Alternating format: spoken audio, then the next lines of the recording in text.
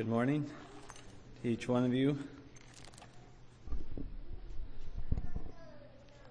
It's a blessing to be here and worship together this morning. Why don't you all turn to 2 Peter chapter 3.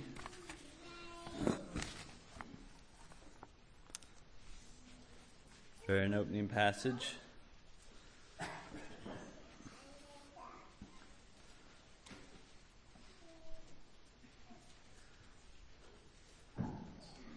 Here's some thoughts I've been thinking about a bit over the last week, and thought I'd share them with you, although I'm sure many of them you've possibly thought of and are well aware of. It's good to be reminded sometimes. The main focus, or the text verse I have this morning, is in 2 Peter chapter 3, verse 11. Seeing then that all these things shall be dissolved, what manner of persons ought ye to be in all holy conversation and godliness? So the title of this meditation is, What manner of persons ought we to be? So, seeing that all these things shall be dissolved, I'd like to get a bit of context here. If we go back to verse 3 of chapter 3 there. It says, knowing this first, that there shall come in the last days scoffers, walking after their own lusts, and saying, where is the promise of his coming? For since the fathers fell asleep, all things continue as they were from the beginning of creation. For this they willingly are ignorant of, that by the word of God the heavens were of old, and earth standing out of the water and in the water, whereby the world that then was, being overflowed by water, perished.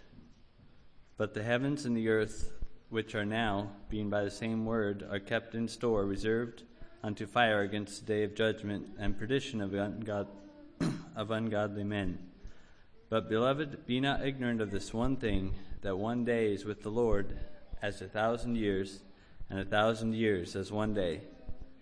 The Lord is not slack concerning his promises, but as some men count slackness, but is long-suffering to usward, not willing that any should perish, but that all should come to repentance. But the day of the Lord will come as a thief in the night, in the which the heavens shall pass away with a great noise, and the elements shall melt with a fervent heat. The earth also and the works that are therein shall be burned up. Seeing then that all these things shall be dissolved, what manner of persons ought ye to be in all holy conversation and godliness?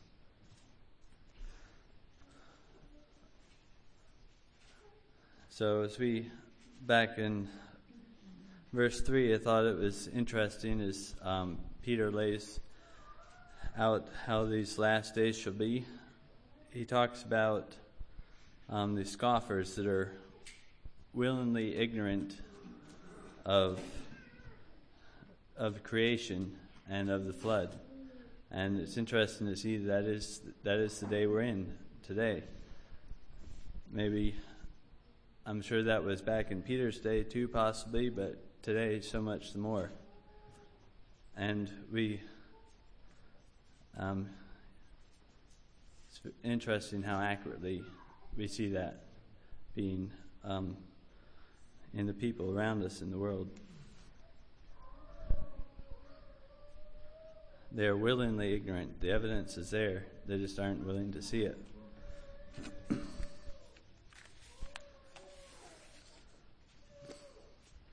And sometimes it's easy to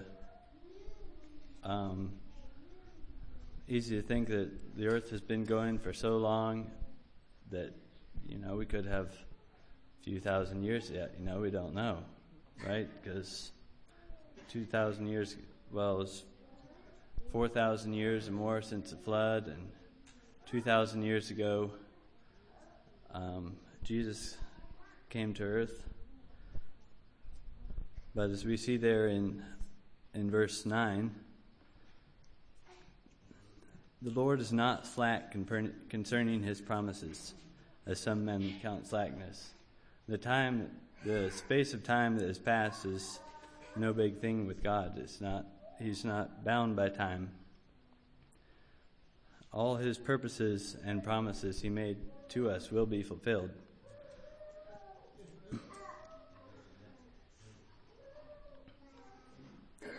It says in the end of verse 9, he is long-suffering to usward, not willing that any should perish, that all should come to repentance. So that gives us a bit of a picture of God's heart and why it's so long. We may think it's long. He wants every man to be saved.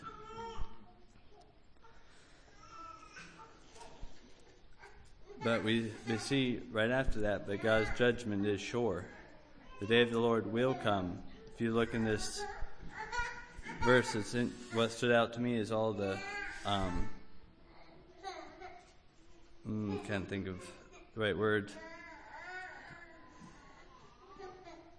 All the definite statements he makes here. The day of the Lord will come as a thief in the night, in the which the heavens shall pass away with a great noise, and the elements shall melt with a fervent heat. This is fact. It's going to happen.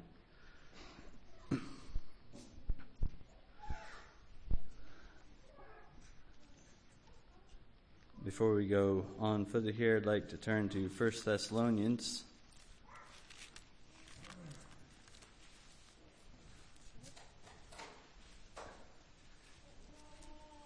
In chapter 5,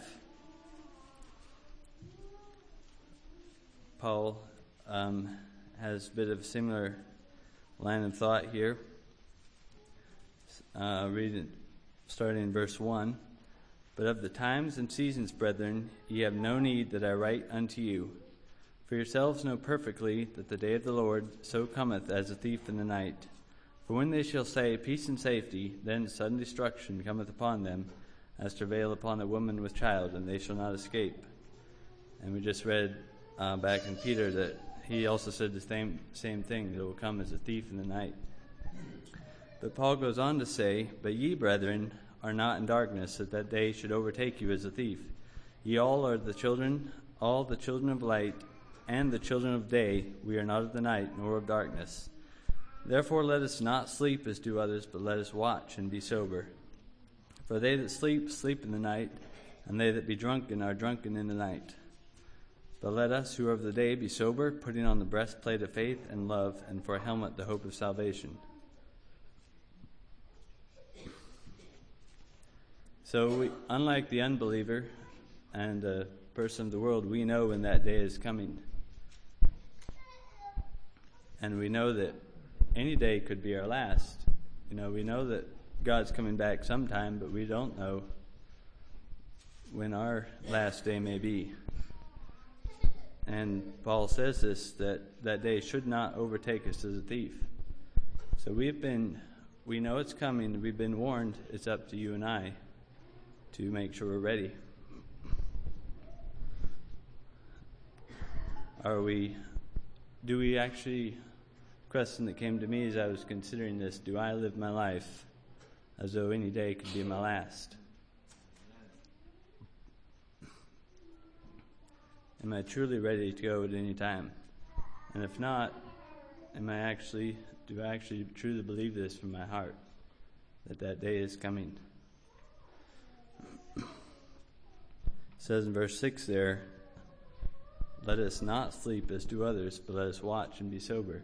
So we see there are those who sleep and are not ready. So I have this illustration that came to me this morning. Sure, all illustrations can break down somewhere. But I considered this bow and arrow as this bow being our life here on our earthly tabernacle, and this arrow being our spirit. During our lifetime, we make decisions and choices that affect which direction this arrow might point. And through our life, we're this arrow is ready to go, and we control the direction. We control which way this points. But the one thing, unlike most hunters, when you're hunting, we like to control when we let the arrow go. But in our physical life, that's not something we control. So we control the direction through our decisions in life, but what we don't know is when that arrow will go, when our time will be.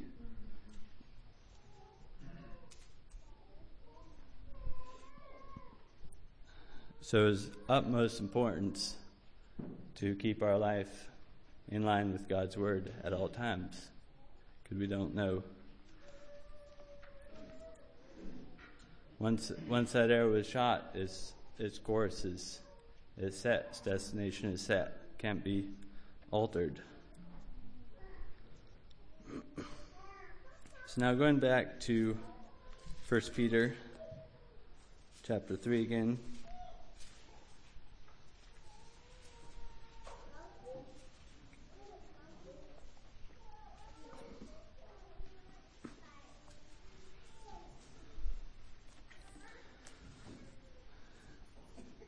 There in verse 11, we'll look at the last part of the verse. What manner of persons ought you to be in all holy conversation and godliness? The first thing we see there is we ought to be in all holy conversation. And the word conversation, as I'm sure you know, basically means behavior or conduct. And it's speaking of our relations and interactions with the world around us. So what manner of persons ought we to be in this present world, and how should we conduct or behave ourselves until the Lord comes for us? Peter says we're supposed to be a holy people. Back in 1 Peter, he talks about us. Even as God who has called us is holy, we are to be holy in all manner of conversation in our way of life. And this word holy here is the same word it uses when it describes the holiness of God. So it's not like some lesser holiness that we are asked to attain to. It is the same level of holiness that God himself is.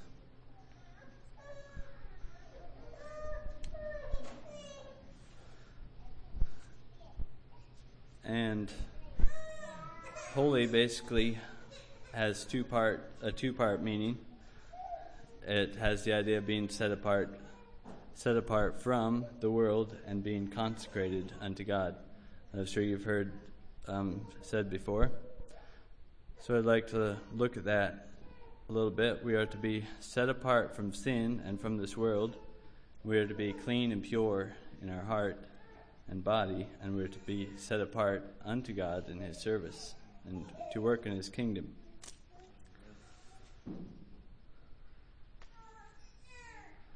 He wants us to be holy and live separated lives, not unequally yoked with the world, not doing what the things the world does and being joining in their activities and pleasures. The Lord wants us to be separated from sin and his power. But also the second part of holy, being consecrated unto God, is instead of serving sin, we are now serving God and his purpose for us. Instead of serving Satan, we are serving Jesus. And instead of serving the world and its sinful institutions, we serve in the kingdom of God.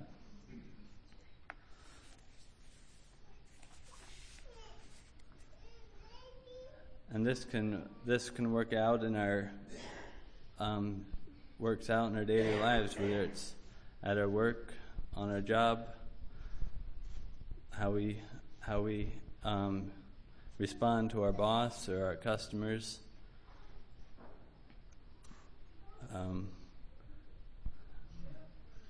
It all is as we serve just being set apart or serving the Lord isn't just something we do on Sunday. It's not something that we do in our quiet time. It works out in every part of our life. Remember, this is Peter talks about a holy conversation. This is our way of life. It's what the people see every day in our lives. Are we being servants of Christ in everything we do?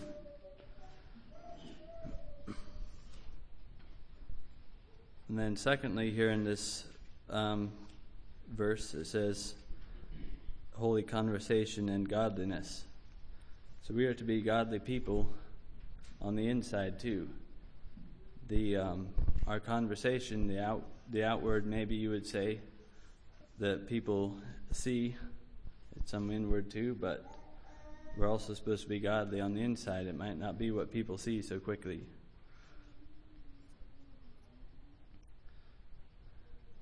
So I'd like to consider just a couple areas of inward godliness that we might think about. One being the government of our heart. Who decides, what decides, or controls where we go and what we do in our heart?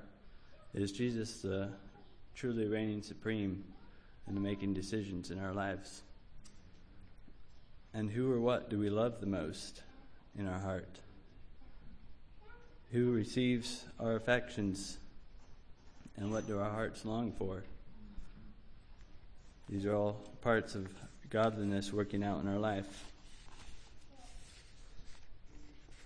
What about prayer? How much time do we devote to prayer in private, just seeking the Lord? Or joy?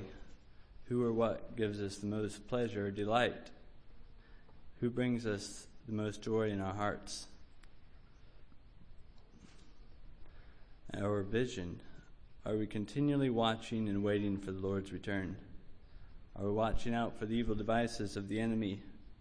Are we always looking for opportunities to serve the Lord and magnify His name? Is each area of our life godly the whole way through, not just partially?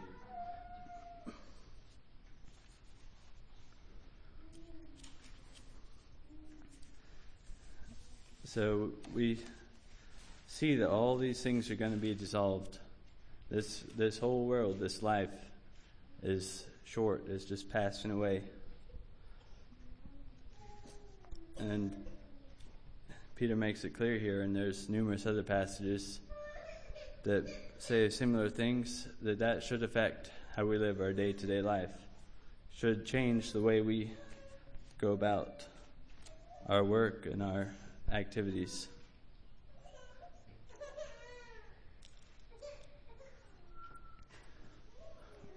When Jesus is reigning upon the throne of our heart, we will love Him supremely above all others in our life. We will spend much time meditating on the things of the Lord. We will spend much time alone with the Lord in secret prayer. Jesus will be our chief joy and delight throughout our days. The Lord will put a new song in our heart. We will have a vision for His soon coming, and we will look for opportunities to serve Him more with the time He has given us. Then I have just a couple verses in Titus, sort of in closing here, that sums up what I was just saying.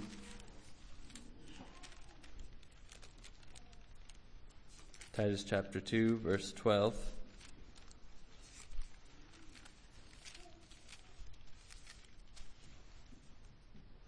Teaching us that denying ungodliness and worldly lust, we should live soberly, righteously, and godly in this present world, looking for that blessed hope and the glorious appearing of the great God and our Savior, Jesus Christ, who gave Himself for us that He might redeem us from all iniquity and purify unto Himself a peculiar people zealous of good works.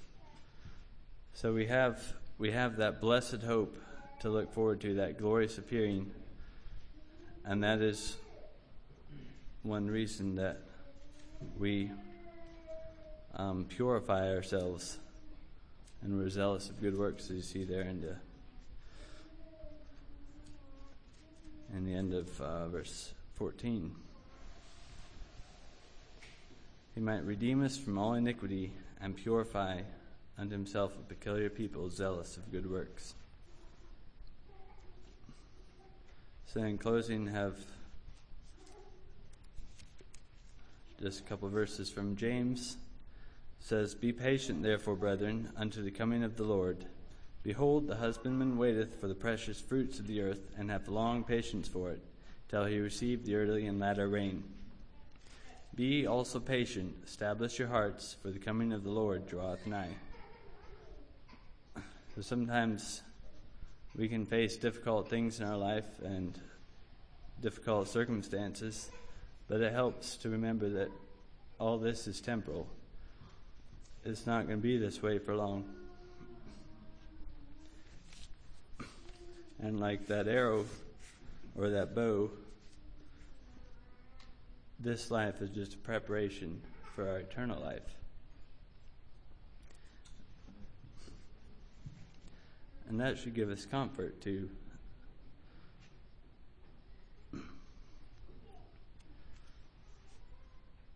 As the verse there in James says, "Be patient, also establish your heart, for the coming of the Lord draweth nigh."